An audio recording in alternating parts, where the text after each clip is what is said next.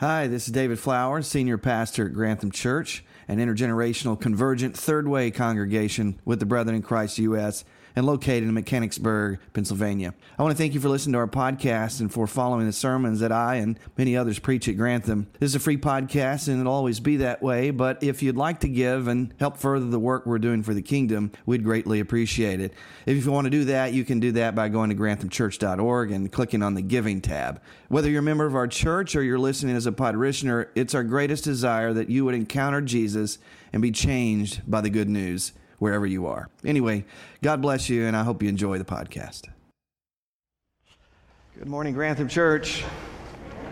Thanks for joining us in worship this morning. Before I get into the message, have you seen the new LED lights down in the fellowship hall, down in the gym? Let's thank Dwayne Asper and Denny Mann for helping install all of those lights. They spent about 8 hours doing that, and there's so much ministry that happens down in that room, that part of the building. So thanks to Dwayne and Denny, and also thanks to you for your financial gifts as we maintain these facilities which minister to a lot of people by making that space available. So thanks. This is week 2 of our Lent to Easter series called Broken Signposts. We're looking at signposts in the human experience that point us beyond ourselves and beyond this world, signposts that point to God in Christ and the good news, and ultimately to the coming of a new world. So why are these signposts, or what are these signposts, and why are they broken? N.T. Wright, a New Testament scholar and former bishop in the Anglican Church, says that every worldview must explain 7 signposts that we presently experience as broken and unattainable: justice, love, spirituality, beauty, freedom, truth, and power. So in his book, Broken Signposts, which inspired this series, he argues that Christianity presents a compelling and relevant explanation for why these signposts are broken, but also how these markers point to the crucifixion and the resurrection of Jesus as the start of new creation. It may help if you're still trying to get your head around what this broken signpost business is all about to think about what C.S. Lewis wrote in his classic Mere Christianity to better understand what is meant by broken signposts. And I think that Tom Wright was likely influenced by this as he developed the idea. I know he was a fan of Lewis. Lewis said this. He said, "If I find in myself a desire which no experience in this world can satisfy, the most probable explanation is that I was made for another world." Think about that. Likewise, just as we saw with justice last Sunday, each coming signpost, so love today, then spirituality, beauty, freedom, truth, and power, and our desires for these things, they point to a real thing. You need to hear this. They point to a real thing, but they can't be satisfied or fulfilled in this life. That's what this broken signpost business means. So it's a broken signpost that points to our need for salvation, for redemption and deliverance, for God to bring these things about in His wisdom and in His way.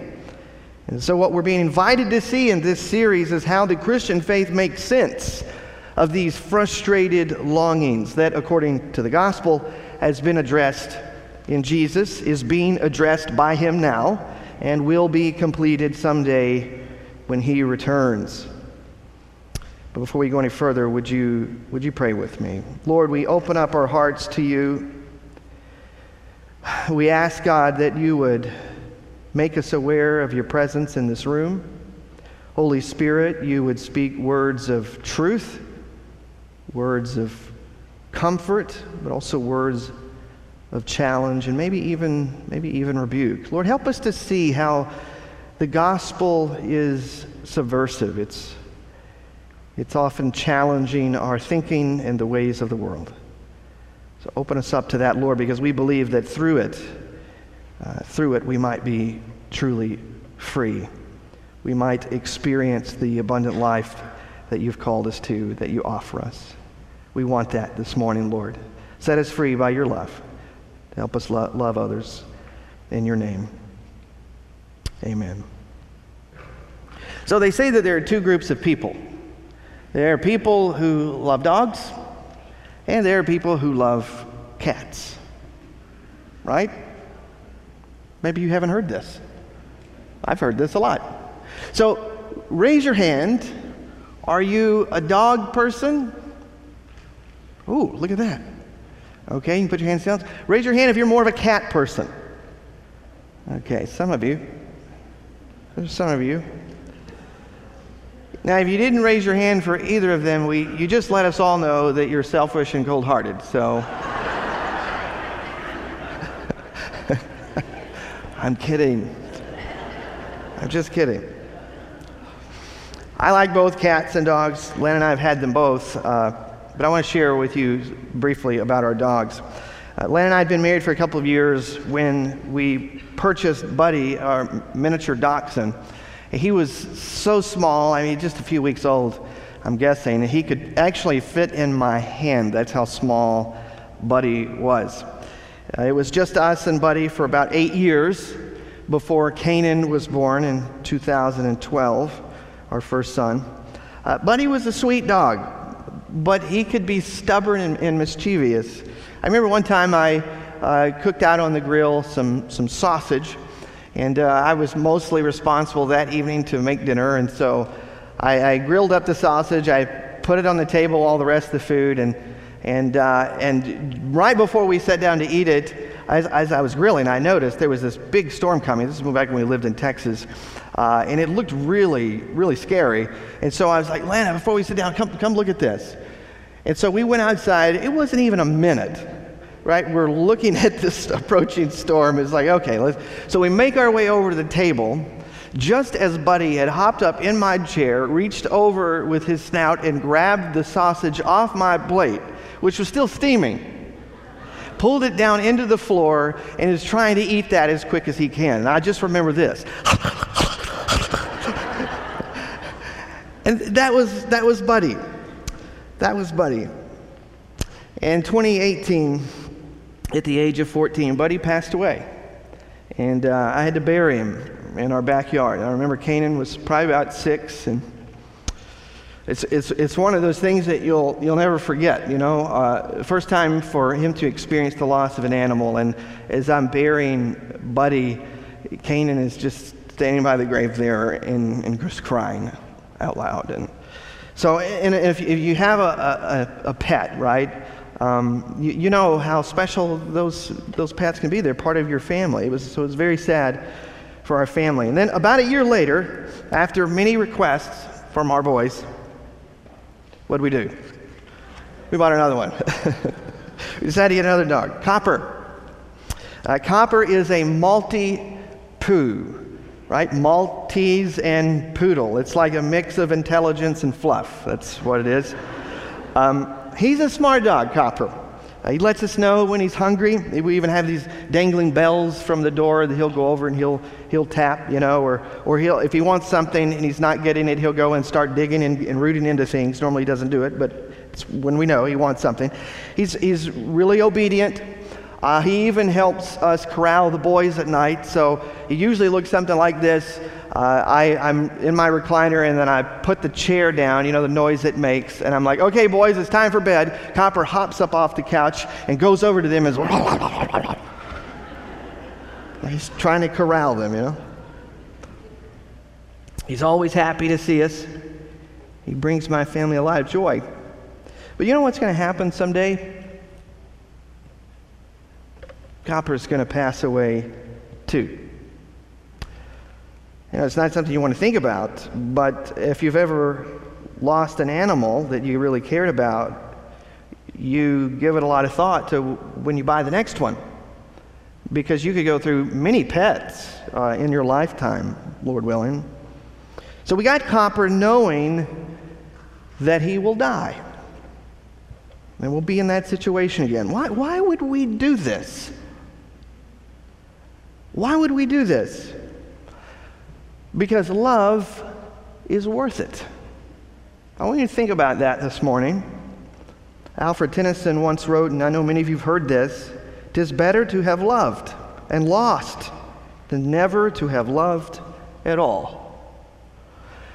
But more than that, it's more basic, I think, and fundamental to who we are that we love. It's how God made us. According to the Scriptures, we were made to love. And not just the animals, which some people need a reminder of that. The animals, yes, but not just our little furry friends, but other human beings who've been made in God's image. And we know this, don't we? We know it. Just as we saw with justice, we feel it in our bones that this is what we were created for, to love. This is why we keep trying, no matter how many times we fall short. Think about it. Marriages fail. Friendships end. Nations go to war. Yet we keep trying to make it work. Interesting. We keep pursuing love and relationships. We keep trying to live together in community. We know that we're taking a chance, don't we? We know that we're risking getting hurt, getting our heart broken. But still, our desire to love and to be loved can be much greater than our fears, can't it? It's greater than that impulse to want to live in isolation and to protect ourselves from pain. And yes, sometimes we look for love in all the wrong places, as the song says. Remember that song? I remember hearing that song growing up. Looking for love in all the wrong places. We can see plenty of examples today of people calling something love that is truly just selfish, maybe even abusive, dehumanizing, or denies the created order. You see, we live in a very hyper-sexualized, sensualized age. It's expressive, individualistic age where there are many distortions of love. And there are different kinds of love. Think about this with me. Unfortunately, there's only one word that we have for love in the English language. It's love. So, I love my wife. But I also say I love my dog. I love my church. And I love Duck Donuts. And we all know that these aren't the same kinds of love, right?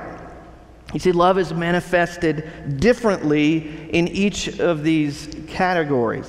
That's why in Greek there are at least 4 words for love that allowed them to distinguish between erotic love, a love that is expressive of affection for places or things, or human friendship, like phileo kind of love, which we get Philadelphia, and a generous, self-giving, self-sacrificial love. In the Greek, the word is agape. And it's the choice word of the New Testament writers to explain the kind of love that God has in Christ and that we ought to have as well. So they took this word and they infused within it a love that reflected the crucified God. A love greater than all the other loves. A love that we all should aspire to be loved and to love that way. And so, what are we really talking about with love? N.T. Wright says, the word love, whatever its finer shades of meaning, is all about relationship. It's about being drawn out of myself towards something or someone else.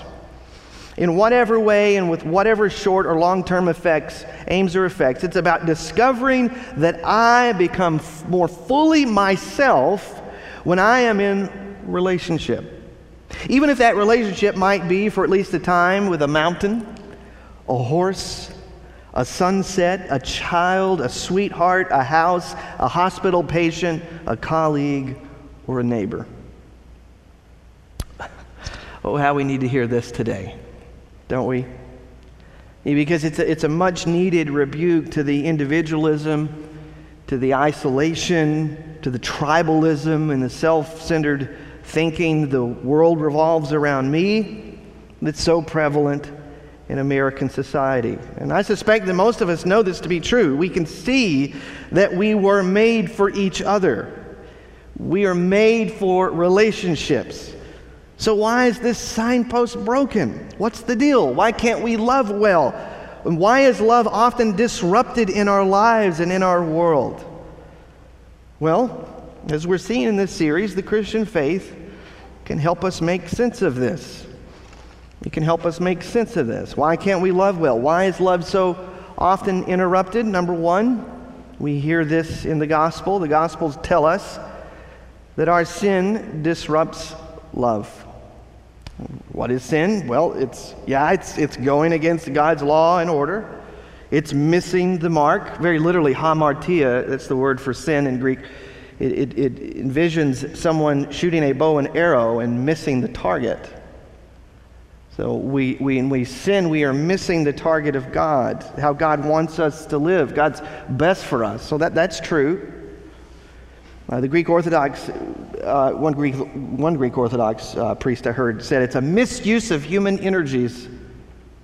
A misuse of human energies. It's what Augustine described as humanity turned in on itself. You see, sin is a disruption to love. It negates love. And unrepentant sin thwarts love and severs relationships. It breaks down community.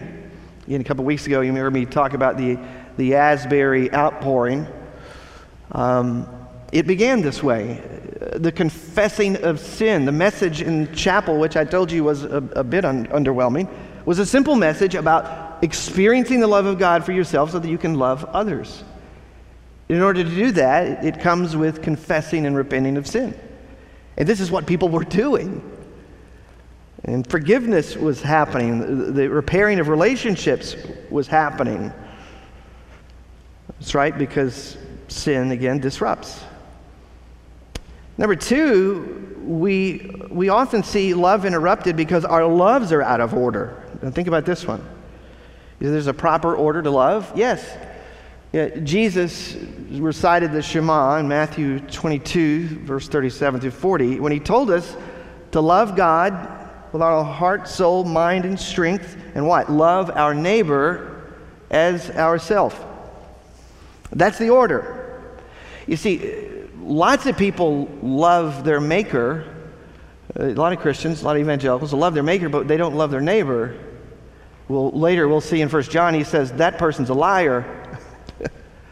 They've not known the love of God. If they did, they would love their neighbor. And then there are plenty of others in the world today who would love their neighbor but not give a flip about their maker. Jesus says these go together. And there's a proper order to this, that when you truly experience the love of the Creator, the love of God, and you're floored by His grace and by His mercy and by His acceptance of you, well, you can't help but love others the way Christ has loved you. But they have to go together. This is the order. All else is idolatry. It really is. At least it ends up going there. Love of God and love of neighbor have to go together, or it leads to idolatry. It leads to every form of sin that we've ever seen. So, when not loving God with our whole self, and not coming to know the God that's been revealed in Jesus and our neighbor too, then what happens? Our idols come in and take the place of those. Like nationalism, like the unhealthy love and passion that we can have for sports, or any kind of hobby, or things that could bring us joy, but when misused, become destructive. It becomes a degraded love. See, when our hearts aren't oriented properly to God's love, we give ourselves over to degraded loves. We try to fill the void with other passions. And then number three, why can't we love well? Why is love so often interrupted? It's because we fail to empathize with others. We were having this conversation with our staff this past week in a meeting. Pastor Melissa has been walking us through our new definition of a disciple, and we've been looking at bits and pieces of that, and this part about to love others. How can we do that well? I said, well, we can't if we don't learn to empathize. That is, to put ourselves in other people's shoes. How can we love if we don't enter into the pain and the bondage and the brokenness of others? Answer, we can't. We won't. There must be a willingness not just to imagine what others feel and experience, but also a willingness, you see, to come alongside and to dwell with them. Empathy, it comes from two Greek words, in and pathos. It literally means to enter into suffering, to enter into the suffering and the passion of others. That's what we mean when we say to put ourselves in their shoes. So in order to love well, we must do this. I told our staff this. A couple weeks ago, I went to Texas to do a funeral for my uncle. And you know how families are complicated, right? And I had kind of caught wind there was some stuff going on between one sibling of my deceased uncle and his wife, right? Not nice things were said. And thankfully, and I don't know what prompted this, I was there in the viewing room when there was some reconciliation. And that was wonderful. And then after this, I sat down with this aunt who said some not so nice things, but apologized, and listened to what had been going on in her life on top of her brother's death. And I was able to enter into her pain and suffering, and didn't excuse what she did, but it helped me to enter into her world. It gave me a new perspective. It helped to access the love within me and see myself in that pain. This is what the Lord calls us to. This is what God does. Isn't it? Think about it. This is what God does. That's what we see in the Gospel of John. John chapter 1, right at the beginning, verse 14. The Word became flesh and made His dwelling among us, the NIV says. New Living Translation says, so the Word became human and made His home among us. N.T. Wright says, in Israel's scriptures, humans were made in the image of God, so that if God were going to become anything, then becoming human would be utterly appropriate in the way it would not be appropriate for Him to become an elephant or a cactus. You see, so in love, this God has come to make His home with us. John says that Jesus made His dwelling with us. And he actually uses the same language from the Old Testament that describes the tabernacle in the wilderness. That's what Jesus did. Jesus became the presence of God like within the tabernacle. He's a walking tabernacle. Later on he'll say, destroy this temple. Speaking of His body, He's the temple of God come to us in the wilderness. Jesus tabernacled with us. In other words, Jesus is the place where heaven and earth come together in a wilderness world. Love embodied. Jesus is God with skin. Where God's presence and power and love all meet. And don't you know you become more like what you worship? You are what you love. This is why we're all about following the God who looks like Jesus here at Grantham, because we become like that which we worship. This is why we also say that what comes into your mind when you think about God is the most important thing about you. It's the rudder on the ship, giving us access to an experience of God and His love. You see, this Jesus wasn't just born to die. No, He came first to live, to show us that we also can live in this way. We can choose love over fear. We can choose love over the desire to control. We can choose love over law.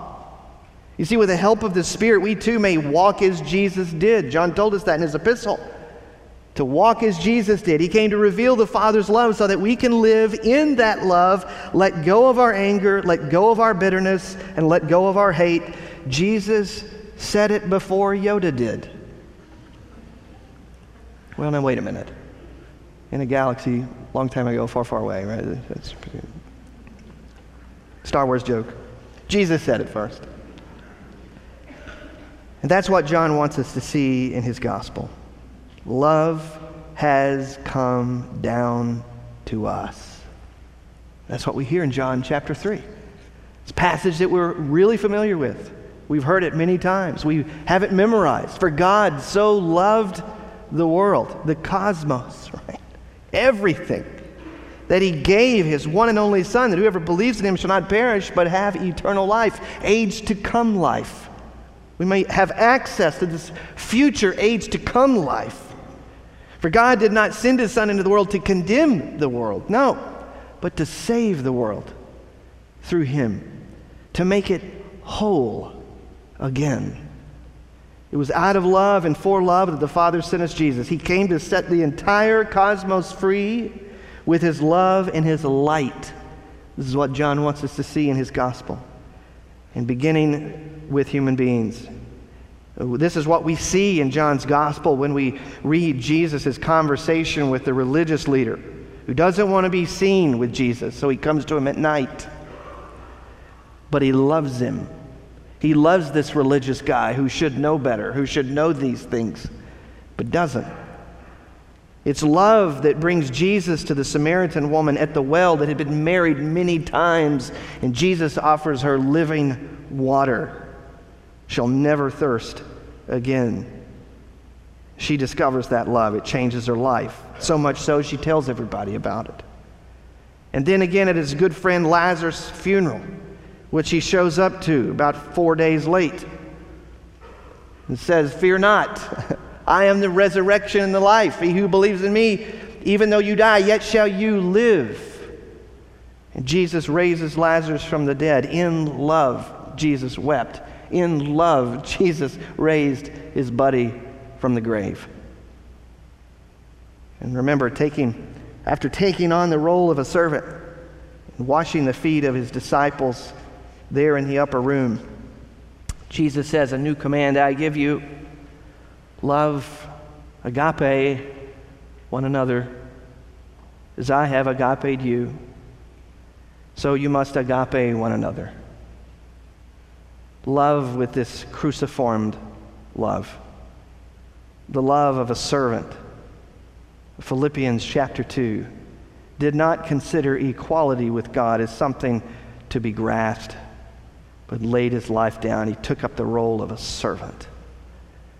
By this, Jesus said, "Everyone will know that you're my disciples if you love, if you agape one another." What does love look like?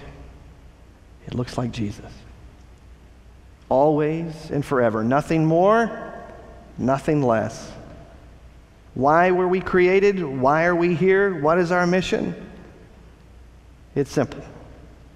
To share in the love of God and to see that his love is not disrupted, but that it flows out of us and through us as the people of God to every man, woman, and child that's been made in his image. And that's the interesting thing about being made in the image of God. In the ancient world, what they would have thought of by image is that the emperor would have put statues of himself. This is before cable TV and news streaming, to say, this is who's in charge. This is his image. This is who you worship. This is the glory of the one who sits on high.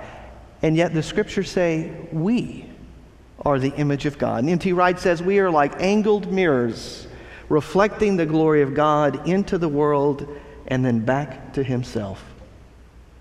If people are going to see who God is and what God is like, we must be his image on the earth, so that all might know the Lord and share in his goodness. Amen. Listen to what John says in his epistle in 1 John chapter 4, beginning with verse 7. "Dear friends, let us continue to love one another, for love comes from God. Anyone who loves is a child of God and knows God, but anyone who does not love does not know God, for God is love. See, that's what John is saying, that God doesn't just love, he is love. And he can be loved because he's Father, the lover, and the Son, the beloved, and the Spirit, the love that's shared between them for all eternity. God didn't create because he was lonely. He created because he is love. He wants us to share in this love. God, he says in verse 9, showed how much he loved us, if there's any doubt, by sending his one and only Son into the world so that we might have eternal life through him. This is real love, not that we loved God, but that he loved us and sent his Son as a sacrifice to take away our sins. Dear friends, since God loved us that much, we surely ought to love each other. No one has ever seen God, but if we love each other, God lives in us, and his love is brought to full expression in us.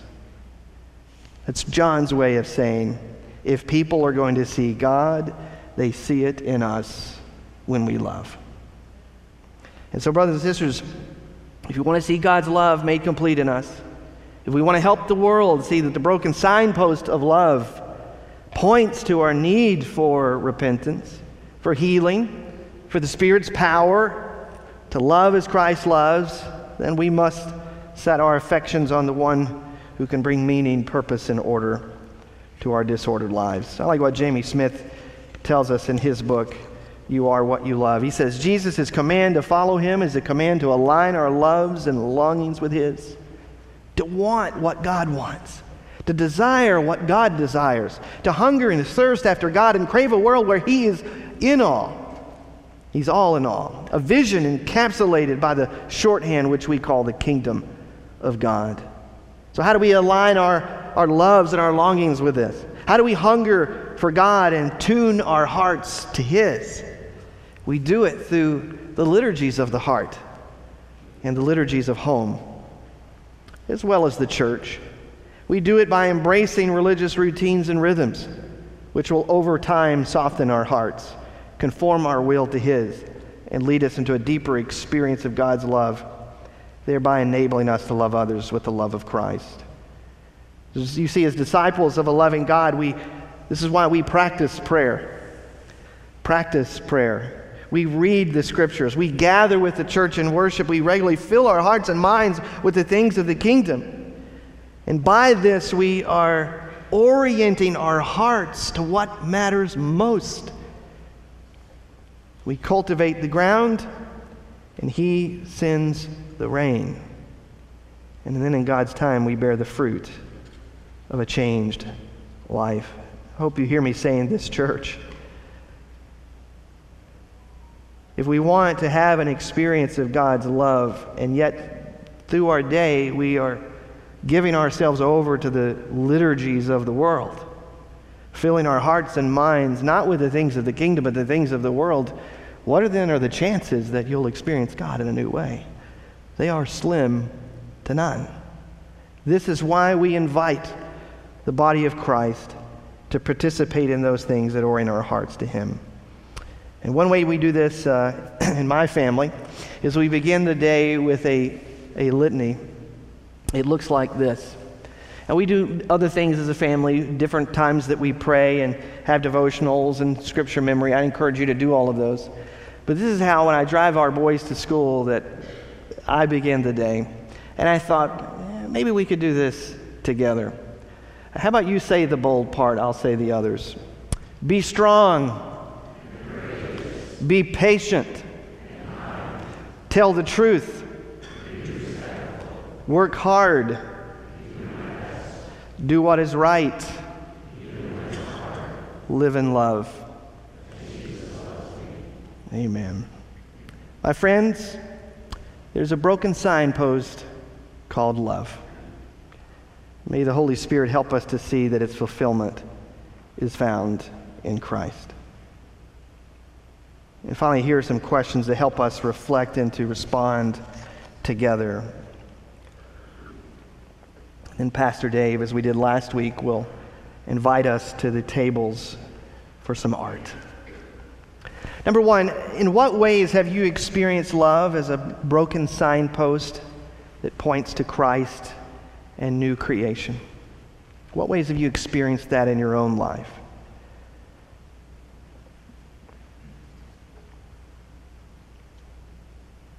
I trust that some things are coming to your mind right away here. Yeah, that's a broken signpost. It can only be fulfilled in Christ and in the gospel. Number 2, what do you need to do in order to align your loves and longings with the gospel and hunger for more of Jesus? There's some liturgies that maybe that you need to embrace. Spend more time in the scriptures and in prayer. What is it that the Lord is speaking to you about? And then lastly, number 3, how is the Spirit inviting you to adopt religious routines and rhythms that can help you know God and live in His love?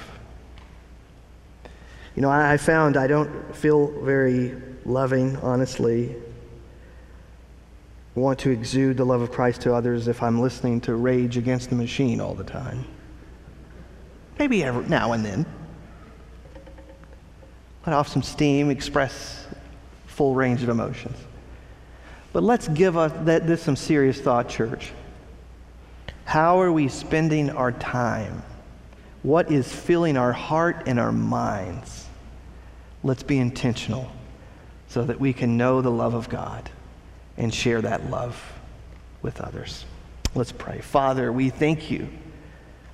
Oh Lord, we thank you for sending Christ, your Son, to embody love for us in human flesh. We thank you, Lord, for all the reminders in the Gospel of John, how you've come to bring light and love. And Lord, we also see that this is a broken signpost, that our longings and our desires can't seem to be fully met in this world. So Lord, may we see that the sign is pointing to the gospel, it's pointing to Christ. And may we call upon Christ to help us know how to live into that vision, and to say, come, Lord Jesus, come. Save us from ourselves. Save us from our hate and our bitterness and our self-centeredness. Set us free to love. For it's in Christ's name that we pray.